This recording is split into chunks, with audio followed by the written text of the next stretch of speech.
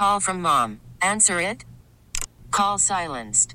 Instacart knows nothing gets between you and the game. That's why they make ordering from your couch easy.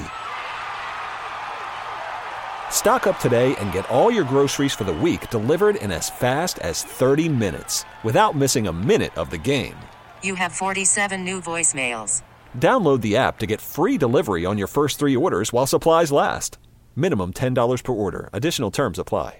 I'm Sandra, and I'm just the professional your small business was looking for. But you didn't hire me because you didn't use LinkedIn Jobs. LinkedIn has professionals you can't find anywhere else, including those who aren't actively looking for a new job, but might be open to the perfect role, like me.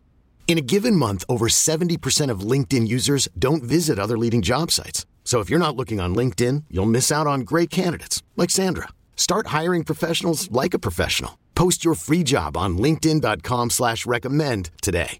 Welcome back to the second hour of Amplify, where our guest is Father Brian Milady, who is a member of the Dominican congregation. He's written a book titled Captivated by the Master, a theological consideration of Jesus Christ. When we ended the first part of the program, we started to speak about what does it mean that Christ was full of grace and truth. But as a matter of fact, he has 2 chapters. One addresses full of grace, and the second is full of truth, in which he explains that it's heretical to believe that Christ was truly ignorant of his calling, and that its most fundamental, grace is a true relationship between a person and God that affects a genuine change in our soul. But we also talked about the fact that we can lose grace, but Jesus is the perfect man. And Father Milady, one of the most disputed questions, you believe, of Christology is, in our time, is Jesus's knowledge and consciousness. Why is that? Well, I believe because people don't think that, first of all, it's very difficult to think that the Scriptures can contain truths that are what we used to call metaphysical, spiritual. Many people today try to reduce Christ, as you know, to what they call Christology from below, where they just know what you could describe, and they refuse to allow all these definitions of the councils to influence what they think about who he really is. Also, it seems fantastic to people that Christ in his higher intellect could be in union constantly with God, and yet especially suffer and die on the cross. So, first of all, to state it clearly, the traditional doctrine is that Christ, from the first moment of his conception, saw the beatific vision. He's the only one who ever lived here on earth, for whom that's true, because he is God. Now, I don't mean in his divine intellect. Obviously, in his divine intellect, because there's 2 in Jesus, he always was in knowledge of his Father. And we're talking about his human intelligence.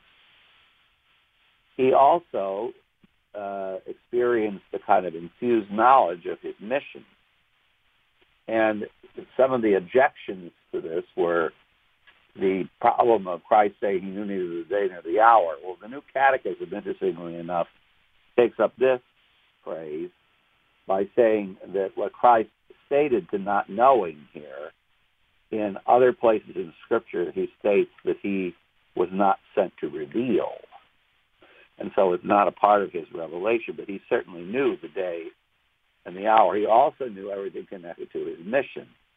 And Adam had infused knowledge. So if Adam has infused knowledge, it seems the reason that Christ should too.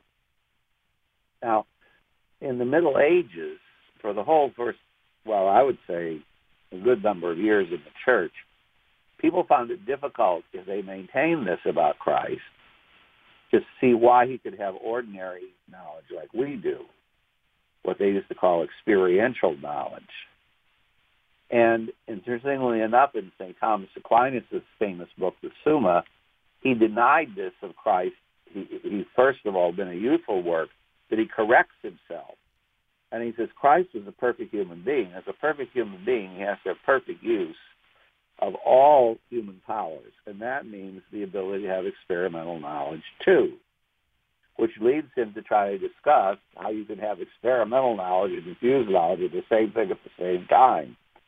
So the idea would be something like this. Jesus knew the nature of a stone by the very fact of his conception. He may have tailored the experience and expression of that knowledge till a certain age because he didn't want his sacred humanity to be thought to be fantastic. But when it came to the number of stones in a stream, Christ would have had to count them. Some people trying to make this opinion, this traditional opinion, seem fantastic, have said, well, then Jesus would have had to have known French before it was invented. No, because it wasn't necessary to his mission. What he assumed, he also assumed the term in fancy theology is called economically, which isn't how to balance your checkbook, but it's how to contribute to his redemption, his redemptive perfect obedience. Now, ignorance would not have done that of his mission, of the things necessary for his mission. Interestingly enough, there's also a theological difficulty about whether Christ had to submit to human teachers. And the traditional solution to this is that the most perfect way of knowing is by discovery, not by teaching. In other words, a genius can have one explanation given to him of something or observe it and understand it. Whereas a person, most of us, we have to submit to teachers because we don't have such quick, knowledge of things. Mm-hmm. Now, my response to some of the people who maintain that this was fantastic to Christ is, Mozart could compose a piano concerto at the age of 3. It seems to me that there are certain people who are geniuses. And if he could do that, it seems not fantastic to me that Christ could have known about his mission from the moment of his entrance into the world. After all, St. Paul says, in the moment Christ came into the world, he said, here I am, Lord, I come to do your will. He doesn't say when he was 3 or 5 or 10, or that he had to come home and Mary had to tell him he was the Redeemer and that sort of thing. Also, when it came to submitting to teaching, Christ did that, but not because he needed to be taught. It was because he didn't want his human nature to seem fantastic. And he only learned at the normal age everybody else would learn in normal ways. There are authors, I've discovered, secular authors, who maintain that Jesus not only knew Aramaic and Hebrew, but he also knew Greek because it was, as you know, the merchant language of the Roman Empire, and he, after all, was a carpenter. And then some people maintain that Jesus even knew Latin. So those would have been, I'm not saying he did, because the scriptures don't tell us that, but those would have been much more useful to him than knowing French before it was invented. So that's a theological strange attempt to reduce Christ's knowledge to absurdity. And one further point, there are people who maintain, and very credible theologians and famous theologians, that first of all, Jesus did not have the beatific vision on this earth, or even if he did, he'd lose it in the cross so he could suffer in faith. Now, the only person in Scripture you will not find the term faith attributed to is our Lord. And the reason is because he had vision. He didn't need faith. And what he did was he did not allow this higher knowledge in his higher self to arrive at his lower self, except on very rare occasions, perhaps like the Transfiguration, in order that he might suffer the passion and die. Also, there are people who maintain that Christ experienced faith and, despair and nihilism and meaninglessness intellectually in the passion, and which you referenced at the beginning of the program, the agony in the garden. Well, that's not exactly true. He certainly experienced those emotions, but he always knew why he was doing this. Yes. And he judged it. He realized that in order to redeem the human race, he had to suffer and die. So in the famous, if it's possible, let this cup pass me by, Christ was speaking on the level of his emotions because he knew it was going to hurt terribly, terribly, terribly. And his death was going to be just horrendous. Death by crucifixion is one of the greatest torments we can think of. But he also said, not as I will, as you will, in his higher choosing self. So he didn't vacillate in doing the passion, though he was suffering terribly in it. You write about Jesus, the imperfect. You're right. We've talked a lot about Christ's perfection. Now let's consider his apparent weaknesses. Taking on human nature meant that Christ took on real limitations. Understanding the precise nature of those limitations is essential to understanding Christ's saving mission. Thomas Aquinas used the term, quote-unquote, defects for these limitations, but this shouldn't be taken to mean genuine faults, but rather aspects of Christ that seem to run counter to his divinity, such as his ability to suffer and die. And so you write that everything Christ assumed in the incarnation was for love of us and our redemption, that he assumed the conditions of human nature that were necessary to free us from sin, that he had to assume some punishment, some evil of being to atone for our sins, and that we can learn a lot from the spiritual life from the way Christ experienced emotions. Right. Christ is traditionally referred to, St. Thomas did this, and John Paul II used the same expression, so it hasn't gone out of fashion, as someone who is at the same time a pilgrim and a comprehensor. In other words, in his higher self, he saw the beatific vision. Otherwise, he could have sinned. Otherwise, he wouldn't have been any better than Adam. He would have had to merit the vision for himself. No. The only person Christ merits the vision for is us, because he has it by nature. But he was also a pilgrim because he submitted to suffering, pain, and death, but not all suffering, pain, and death. Not, for example, the flu, but to hunger and thirst. And, for example, when his body was cut, he obviously not only bled, but he also hurt. And if we truly think about the doctrine that is our traditional doctrine about Jesus, since his body was fashioned by the Holy Spirit, though it took flesh in Mary's womb, it was an exquisitely fashioned body. And that means it was the most perfect fleshly human body. Now, that would mean that Christ, when his body was cut, would experience more pain and he'd be more sensitive rather than less pain and be less sensitive. So in that famous scourging scene, for example, that Mel Gibson has in his movie The Passion, which is absolutely repulsive to watch, but that pain that Jesus experienced would have been just unimaginable in his physical human body. And the same with the nails and the same with the whole thing. So, he assumed these things that many people would consider to be defects. I mean, many people had great difficulty converting to Christianity just because we have a God who suffered and died. Or one of the more famous difficulties was that the Stoics, who were famous philosophers in Roman Greece at the time Christ lived, they believed that the passions were the enemies of the soul. And one passion that they hated, as far as being a virtuous man, was sorrow, because they didn't think you could be sad. You shouldn't be sad if your body is cut, because you should be above that. And you shouldn't be sad, obviously, because you didn't have any sins or evil in your soul. So they could not figure out how Jesus could be said to be sorrowful unto death. That just passed belief to them. And interestingly enough, Christianity was influenced by this, because the first commentary to be written on a literal sense of the book of Job in the history of the Catholic Church was written by Aquinas in the 13th century. There was a commentary on its allegorical sense by Gregory the Great called the Moralia.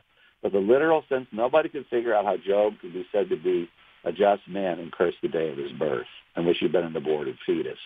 They couldn't understand that at all.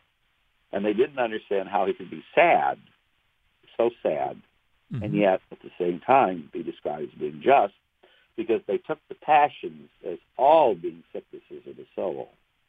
And no, good passions help our souls. It's the disoriented passions that don't. And, if your body is being broken, to cry out in anguish and sorrow is not disordered. It's the way things should be. You write in the chapter, he wills it. In order for Christ to atone for our sin, it was necessary that he exercise true acts of human obedience in our place. This means, though, that his human will had to have a certain autonomy within his divine person. Otherwise, Christ the man would have been merely a puppet of Christ the divine. There has to be a true and real distinction between the divine will in Christ and the human will in Christ, because it is the human will in Christ that truly merits, that truly satisfies for our sins. And so you write then that Christ could not have freely chosen suffering in his agony in the garden unless he already knew that he would rise from the dead, and that he suffered more than we would, and that Christ could fear the cross at the same time that he chose it, knowing full well the horrors he was atoning for, and thus the good he was doing. Right. Well, and of course, the big issue there is, my God, why have you forsaken me? Many people think that's Jesus again experiencing, well, the existentialist philosophies of the 60s. Your audience probably doesn't know who those people are, because nobody talks about them much anymore. But they basically felt the world was absurd. Everything was absurd. Jesus' passion was absurd. He was called the Lord of the absurd. It had no reasonability whatsoever, and it was all meaningless, and just Jesus somehow made sense of all the meaninglessness. I mean, no, that's not true. The resurrection, first of all, the future resurrection gave him, and he actually predicted his own resurrection. And secondly, we have to remember that my God, why have you forsaken me is the first verse of the Psalm. And if you read the Psalm, it's very far from a cry of the absurdity of life. Though it's an innocent psalmist who's suffering unjustly, grievously, physically, in the end it ends with a great praise of the Lord in the congregation, because the Lord will vindicate him. And so Christ isn't just throwing himself into this complete meaninglessness of life with faith that somehow God's going to make something good happen as a result of this. The way I like to put it is, people who look on it this way think Jesus was the most surprised person on earth when he rose from the dead. Oh, gee, I didn't know this was going to happen. Mm-hmm. And, of course, as you know, modern people, many of them, modern theologians, even rejected Jesus physically rose from the dead. The Catechism has some numbers in this, because some modern Catholic theologians maintain that the community made up the resurrection of the dead to make sense of the meaninglessness of the cross, which is, of course, related again to this rather silly opinion that life is meaningless and somehow we have to give it meaning. God gives it meaning, not us. And Christ's passion makes perfect sense if you consider that the atonement involves basically two things. First of all, suffering some pain for the original sin with perfect obedience to reverse Adam's unloving disobedience. This drama is set by Mary's loving obedience to reverse Eve's unloving disobedience. And then the second is that it has to be completed by the sending of the Holy Spirit back into our souls that we lost through the original sin after Christ dies on the cross. And you want us to... Death, yeah, go ahead. The death puts an end to the power of Satan over us, and the only people who can make us lose grace now are ourselves through personal sin. But Christ sends the Holy Spirit back into the world. Remember, Babel is reversed in Pentecost with the foundation of the church from his risen body in heaven. And he's always with this church on earth through the sacraments and the hierarchical church by supporting it. And I didn't remember reflecting on this, on various points that you make in your book, Captivated by the Master, but also this one, when you write that there is no greater suffering, which in turn requires no greater love than to endure death without deserving it. Right. Well, when you consider that Christ was condemned without deserving it, human judges, when you consider that he was rejected by the people he lived with, by his own people, his reputation was besmirched, everything was innocent. An innocent lamb led to the slaughter. But the final capstone of that is the death by crucifixion, which, of course, you can see with the nature rebelling against it and the veil of the temple being torn. Right. The sacrifices of the Old Testament are now ended in his. Yeah. Let me just read us out to our next and final break. You write that when Pilate showed the bloodied Christ crowned with thorns to the people, he said, "Ecce homo, behold the man." In so doing, he was unknowingly telling the crowd to regard what we do to one another as a result of original sin. As the serpent Moses lifted up in the desert, in the desert was a sign of the disease from which the Israelites suffered, so Christ suffered. So Christ lifted up on the cross shows us what lust, domination, and manipulation do to us. Jesus is humiliated physically by our spiritual disease, by our ignorance, weakness, malice, and lust. In Christ's triumph over death, he shows us what we are really bound for, that same beatific vision that he experiences perpetually. By his perfect obedience on the cross, he merited his own resurrection for himself, but also for us. We're going to take a break, and then we'll be right back.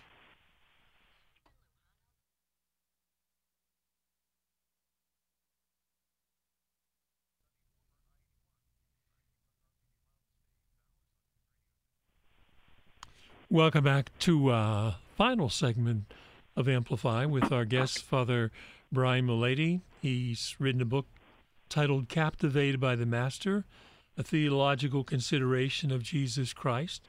The final chapters deal with the resurrection, and also Jesus is titled He is Risen, and also the Savior is exalted.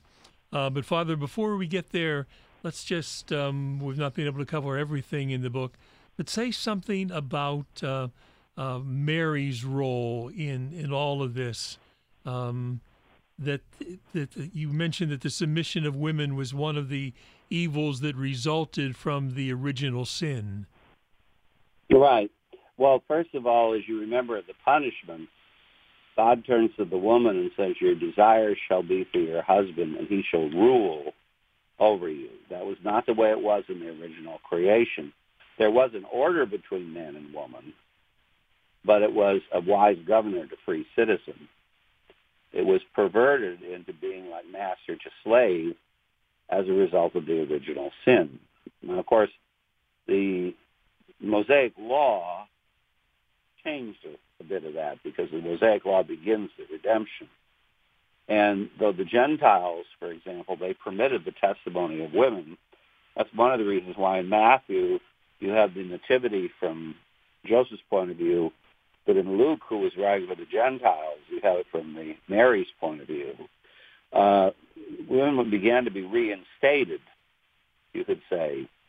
But again, obviously they couldn't be circumcised, so it was strange how they were thought of. But in the New Testament, of course, baptism is the means by which we all become members. Women are equally members as men are in the Christian church. They're not all called to the same vocations. But as far as being members of the Christian church called to holiness, they're all the same.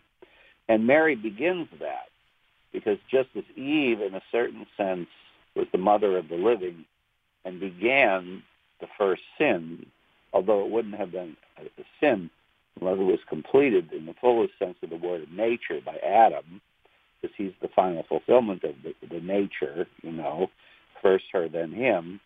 In the New Testament, Christ's redemption begins with Mary's perfect obedience. And that's demonstrated in the Annunciation. And then, as you know, she's always, because the flesh that comes from her body, which expresses divinity, which is the tool of divinity, which is the means, the touch of which performs miracles, even his clothing performs miracles, who suffers on the cross and who rises from the dead, and now reigns at the right hand of the Father in heaven. All of those things are things in which Mary is intimately a part, because the flesh came from her body. And I remember I had an evangelical who's a friend of mine. We used to argue about things in a good way. And he said, "Now, I don't understand what this Mary thing is with you people. Can you explain that to me?" And so I said, "Look, do you believe in Scripture, right?" "Oh, yeah." I said, "Literal interpretation?" "Oh, yeah." So I said, "Well, all it says in Scripture is all generations will call me blessed, because he whose mighty has done great things for me, and that's all we're doing." Mm-hmm. And he thought for a minute and said, "Yeah, that makes a lot of sense." Yes. Because, and it's interesting how Scripture begins and ends with her, in a sense, too, and Jesus. So in Genesis 3:15, you have the woman, the child, and the snake. In Revelation, chapter, I believe it's 11, you have the woman, the child, and the dragon. And she's a part of the whole mystery, always. And also, because she is the first member of our church, she is a believer. Faith is the primary thing attributed to her in her relationship to her Son. There is no human person, Christ is a divine person, there's no human person who ever has lived or ever will live on earth who is more human and greater than Mary, because of her believing in her loving God, which is what the true dignity of the human race consists in. Let's talk. There's so many other questions I'd like to talk about Mary, but let's speak about the resurrection. We see the resolution of Jesus' death on the cross. We see that once sin is defeated, we are given hope in our final destiny, the beatific vision. But before there's any experience of Jesus having risen from the dead, there is what you said is traditionally called the harrowing of hell, that he descended into hell. A lot of people don't understand that. Well, a lot of people don't even think about it, which is interesting. As you know, we have this beautiful reading about it that I think I quoted for Holy Saturday in the breviary of an ancient unknown author. And what the idea is that as Christ spent 3 years on earth evangelizing the living on earth, so he spent 3 days in the limbo of the fathers and mothers, the limbo of the just, the limbo of those who had gone before him in faith, who are described in Paul's letter to the Hebrews, evangelizing them. And there's an absolutely beautiful picture Fra Angelico painted of Christ knocking down the doors of hell, because Satan's way off and apart. Because if you define hell in general as not having the vision of God, in a certain sense this is true. It's also what's called Sheol or Hades. So it's a nebulous concept because of the revelation before Christ. This wasn't totally clear one way or the other. But Satan's cowering off in a corner, and Christ is standing there with the banner of the resurrection. And all these people are running over to him with their arms outstretched because they finally see him in whom they believed explicitly. Yes. Yeah. So that revelation is extremely important, because even in the Benedictus we said, those who dwell in darkness and the shadow of death. Well, the darkness part would be all of us on earth, but the shadow of death would be those people who are in Hades. You write in your book, Captivated by the Master, and just as Pilate's Ecce Homo, which I read earlier, shows the painful and horrible limitations of fallen human nature after the original sin, when the risen Jesus appears in the upper room and wishes the apostles, quote unquote, peace, he demonstrates what man is really meant to be. Man is a unity of body and soul in absolute unity. Our immortal soul is not an accessory, our God-seeking intellect not an optional add-on to our humanity. This means that man is a being made for God, not a being made for death. Right. When Jesus says, here it is I, it's like saying ecce homo again. This is what we're created for. And the reason I put that in the book is because you may be aware that there's a whole school of European theology that has especially its source in Germany, influenced by Heidegger, Catholic theology, this is, who says that man is a being made for death, und sein zum Tode. And he goes into the arena like the bull goes into the bull ring and knows he's destined for death. And again, has to make some sense out of this seemingly meaningless condition. Not at all, because we have an intellect and will. There's no way we could possibly be fulfilled except in the beatific vision. And since our body and our souls are absolutely in unity with each other, as far as being human beings, human nature, that can't occur in its fullness until the body manifests and reflects it. Now, ours doesn't at the moment, because we're saved for the general resurrection, but Jesus and Mary's do. And so when we see them, we see just what we were created to be, in the goodness of God, sharing his goodness. Mm-hmm. And we believe that when we receive him in communion, our bodies mingle with his as a preparation for our own resurrection. Yeah, well, we say this in the Osaka Convivium, don't we? And a pledge of future glory is given to us, right? And St. Augustine says somewhere that in all other food, food becomes us, because I digest bread and change it into my flesh. But in this food, I become the food. Mm-hmm. So I both spiritually and physically, even physically, mingle with Christ himself, and I prepare myself not only in the resurrection of my soul through grace, but also I'm preparing for the resurrection of my body too. Because the body is necessary to this. Lots of modern theologians think there was no objective experience of the resurrection about touching. If they hold for an objective experience of Jesus risen from the dead, it's always Paul's experience on the road to Damascus, which does not involve touching. Mm-hmm. They tend to think that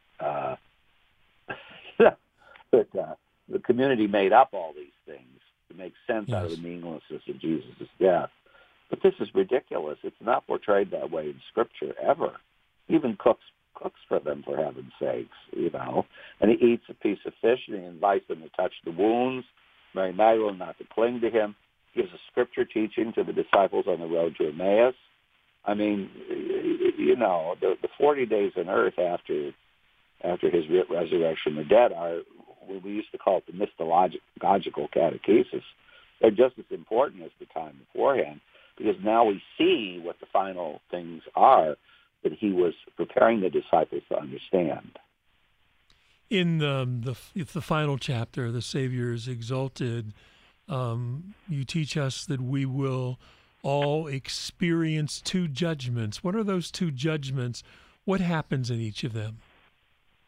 Well, there's the personal judgment when we die. And Jesus himself judges us. All judgments are given to me. This is partially in reward for him having been judged unjustly by human judges. And we are destined either for heaven or hell, of course, purgatory being the antechamber to heaven when a person's resolved their issues. But this judgment is not totally, it's complete in person, but it isn't finally pronounced in nature, because man isn't just a person who is a soul. He's also a union of body and soul. And as a result, when the body rises from the dead, there'll be a second judgment, which is pronounced before all the living and the dead, not just personally to us privately. And in that judgment, Christ himself will pronounce it. The wicked will have the punishments added to them, that everyone in the whole assembled creation will know what they've done. There's not anything that's hidden that won't be manifesting light. And the people who perhaps seemed to other people to be weak or not good will have that judgment pronounced also publicly, and that will add to their goodness, because whatever difficulties they had in their reputation will also be resolved as the whole assembled creation and add to their glory. Mm-hmm. And what will be the standard of judgment? Oh yeah, that's a good one too. Many Catholics, I don't know, they tend to think that the more miserable they are, the more they suffer, the better their works are. Well, that's not true. St. Therese was very clear about this. It's not the pain, and St. Augustine also says, it's not the pain that makes them martyrs, it's the love with which it's done. So on the eve of this life, no matter how great or small our works are, they'll be judged by love. And that's the standard. How much you've experienced union with God on earth will determine how much you know him in heaven. Now, obviously, the same God is revealed to all. That's the meaning of the famous parable of the 11th hour, where, some people work 1 hour, other people's work 11, and they get the same reward, which seems to us unjust, because we think of social justice. It's not about social justice. It's about the reward of our life in general in heaven. But depending on how disposed we are to receive it, we'll enjoy it more. Mm-hmm. And that disposition has to do with how much we love God on earth. So the most important thing is to try to make every day an act of which, through Christ's action, you show your love for God, through your neighbor especially. And because who can say he loves God he doesn't see if he doesn't love his neighbor whom he can see? And that's either by suffering their weaknesses against us or by doing good deeds for them. And those don't have to be great. Again, if you get up and take care of your child because he's crying in the middle of the night because you love him and you're a Christian, that can be a very great act. On the other hand, if you're not showing any works, or you despise your neighbor or mistreat your family or cheat at business, for instance, or something like that, doesn't matter how much you do as far as trying to force your way into heaven. At least if you go there, it won't be quite as, what would you say, full, the experience. The fullness of the experience is determined by the amount of love with which even the smallest works are done. Yeah, if you can amplify on that, Christ gives us the gift of new heavenly life, you're saying. What do we know about that? Is that still part of the great mystery? Well, it is, except we do have an example, and first of all, of him. So we know the risen body, for example, is a body. It's not a ghost.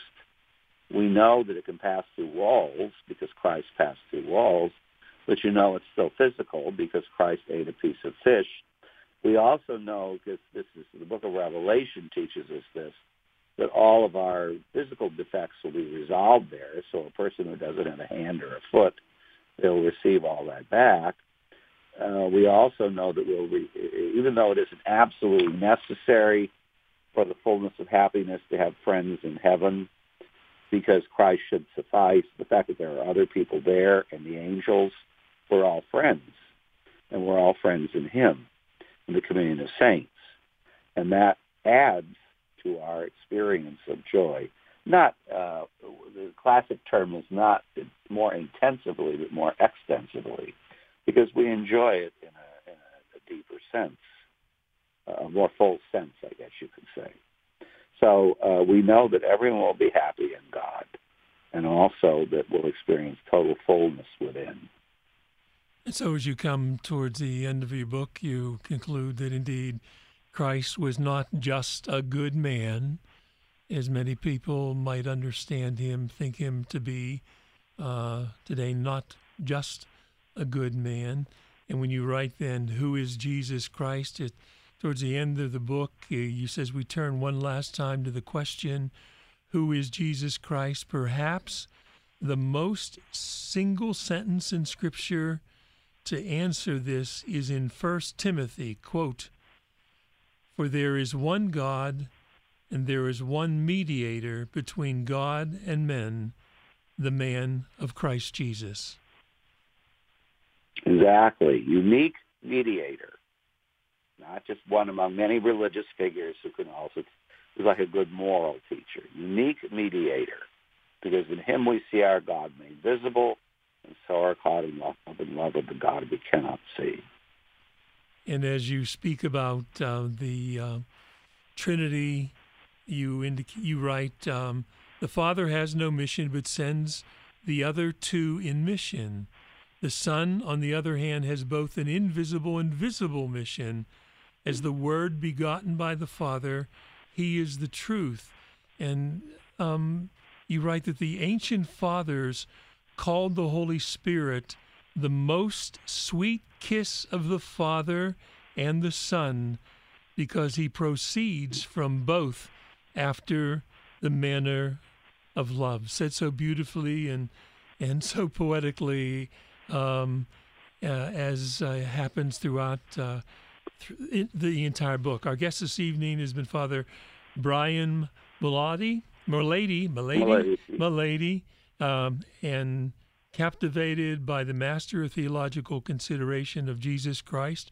I don't say this too often, but if you were teaching a class and I had the opportunity to attend it, I'd be there. So that's about the best thing I can say for a man that's 80 years old now. So that's true. God reward you, Father. Thank you. God bless you in your ministry. Thanks. All right. Thank you very much. Good night. Bye-bye. So there are a lot of things that we could say more, but let me just read a little bit in conclusion from the book. Some of the things are repetitious, but they come to a beautiful final conclusion. He writes, while Christ performed miracles which are extremely important to understanding his mission, the primary way he atoned for us was by the simple goodness of a human will filled with the divine presence of the Trinity. Here on earth, he invites us to discover our share in his divine nature through the means of his human nature, to associate ourselves with him in all that he is and all that he has been, from his birth to his ministry, to his passion, death, and exaltation, and through him to find the means by which we return to God who created us. When we experience the Lord Jesus in his human nature on earth, we are really entering into God. Christ prays for us. He is our priest. In him we return back to the God from whom we came. By the grace that granted him the beatific vision and union with God the Father, and by the grace that made him a perfectly justified human being, Christ's human nature is the channel by which we can enter into prayer and intimacy with God again. Through the capital grace, as our one true high priest and mediator, he wants us to give ourselves in the ordinary things of life continuously and always to him. For this grace we pray to him because he is our Lord. The Lord emptied himself. The Lord suffered death. The Lord was exalted. And in all of this, nothing about him was changed, except how we come to know him once he took flesh. It wasn't that he became, quote unquote, more God in his incarnation. And it wasn't that he merited any more than he always had. It was rather that he gave and gives his grace to us. And so his mission is our mission, and he fills our human will with his goodness and also with his grace. He invites us to discover in his divine nature the means of his human nature to associate ourselves with him. Don't forget then how precious life is and how powerful love is. Tell someone now that you love him or her. Pray for peace as if it depended on you alone. Come back next Sunday and amplify with us.